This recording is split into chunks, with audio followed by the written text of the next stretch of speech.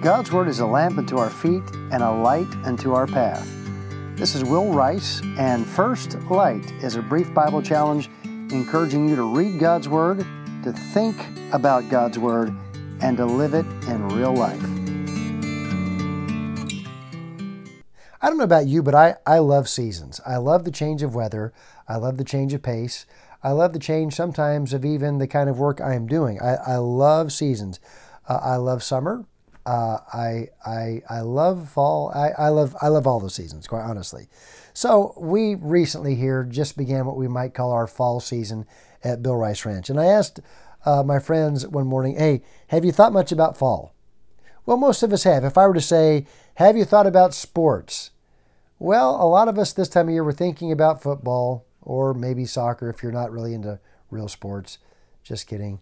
Maybe you're into sports and you're thinking about some kind of sport that comes with the fall weather. Maybe you thought about food, apples and apple pie and pumpkins and pumpkin pie and the food that comes with the fall. Maybe you've thought about the weather, the cooling of the days and the nice crisp mornings and so on, the change of the leaves. In any event, I do love seasons. And Numbers 28 is a chapter, actually Numbers 28 and 29, is somewhat about seasons in the sense that it is a new generation being taught the religious calendar in Israel. And so you have both the regular offerings and the annual feasts that were to be recognized by the nation of Israel. Now, to you and me, these can be boring details. Whenever you get into some chapter that deals with details, whether it's a genealogy or the offerings that were to be offered by Israel to God, or the tabernacle, or some other such thing. It's funny because details to you and to me oftentimes are boring, and yet they can't be boring to God. Otherwise, He wouldn't have wasted the space to put all of this in the Bible.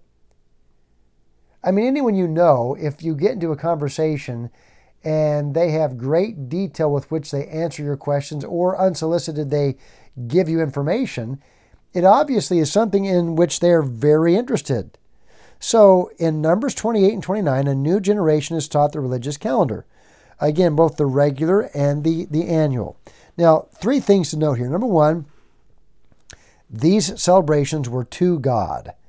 They weren't for the people of Israel. They were from the people of Israel to God, for God. Verse 2 says, command the children of Israel and saying to them, my offering and my bread for my sacrifices made by fire for a sweet savor unto me shall ye observe to offer unto me in their due season. So these are chapters of seasons. These are chapters of sacrifices. And these are chapters of the preeminent God, God Jehovah, who alone was worthy for these sacrifices. So these sacrifices were to God. The New Testament says, therefore, whatsoever you eat or drink or whatsoever you do all to the glory of God. Second thing you notice when you read these two chapters is that these sacrifices and feasts were to be with others. In chapter 28, verse 16, the Bible mentions, verse 18, the Bible mentions what's called a holy convocation. That is a coming together for a word. A holy convocation. That is, they weren't to do it alone. They were to do it with others, with the rest of the people of the nation of Israel. And it was a special time. It was a set-apart time. It was a holy time. In chapter 29, verse 35, the Bible calls these solemn assembly. So the point is, this was not just something, well, what is religion to you? How do you feel? How do you worship God? This was not a question for these people. God told them how they were to worship, and they were to worship together. Today, the Bible tells us that we're not to neglect the gathering together of one another as a body of believers. In short, church is important for this very reason. Third thing I think is worthy of seeing is that they were to worship God after the manner. So the worship was to God, it was with others, and it was after a certain manner. Chapter 29, verse 37 says that their sacrifice, for instance, their offerings, were to be according to their number after the manner. That is, it was prescribed by God. It wasn't something that they had to wonder about or come up with on their own. It was after the manner.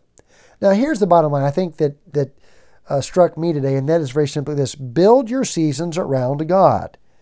Various offerings, various feasts, various sacrifices, all of them to God with others and after the manner given.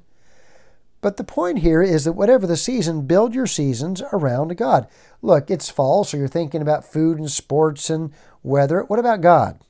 We have so totally disjointed God from the universe that He has created, and that is not the way it is to be. Look, let me give you 3 examples, okay?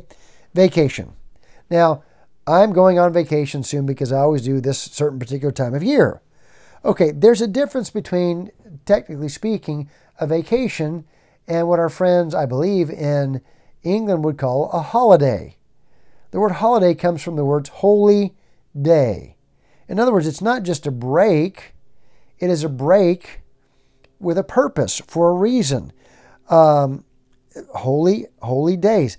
The Bible mentions 17 times in these chapters 28 and 29, offerings and so on that were called, quote, regular or ordinary or continual. That's the point.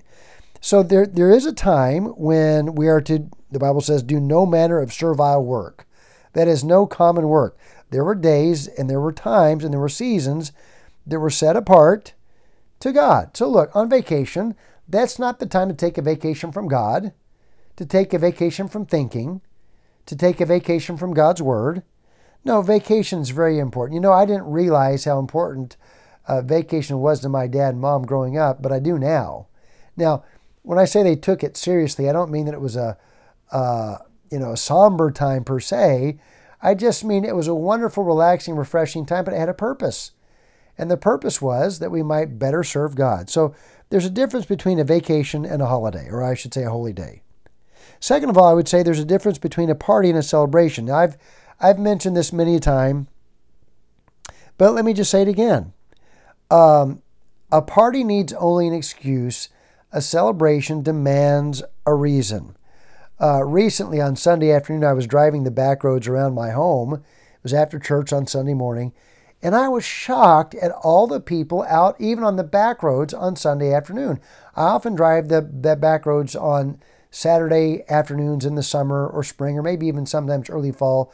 Just, it's a relaxing time. We go out and we picnic. We just drive the back roads. And on Saturdays, they can be relatively vacant. But on Sunday, I don't normally drive around on Sunday, but on Sunday, everyone and their brother was out. And I thought to myself, where are all these people going? And I'm not trying to be harsh, but to most of these people, Sunday was just another day. There's nothing special about it. Look, if you know God, take Sunday seriously. For that matter, take Saturday seriously. Don't squander your time. Now, I'm not saying you shouldn't sleep in. I'm saying you shouldn't squander your time in purposelessness. I'm to rest. I'm to recharge. I'm to refresh. And Sunday, look, I'm not going to get what I should out of Sunday morning if I stay up really late on Saturday night. So I should take Sundays seriously. There's a difference between a vacation and a holy day. There's a difference between a party and a celebration. Now, to be clear, I'm not saying that you should not call it vacation. I'm on vacation. That's fine. But I'm just simply saying in your mind, there should be something where you don't take God out of your life. Build your seasons around God. And finally, I would just say there's a difference between a routine and a ritual.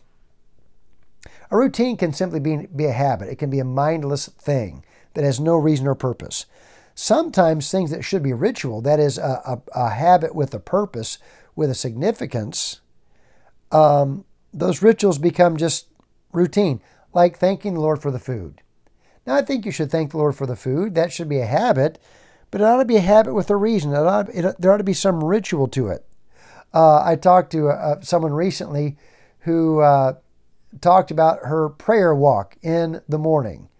She took a prayer walk. Well, she was just walking, but she called it a prayer walk because while she was walking, she was talking, and she was talking to the one who made her. And that's not a bad thing. That's a good thing. Habits are automatic. Most of us don't even know what habits we have, but rituals recognize the presence of God. So, rituals are important to God, and they ought to be important to you. Vacation, party, routine, or holiday, celebration, and ritual. Build your seasons around the living God.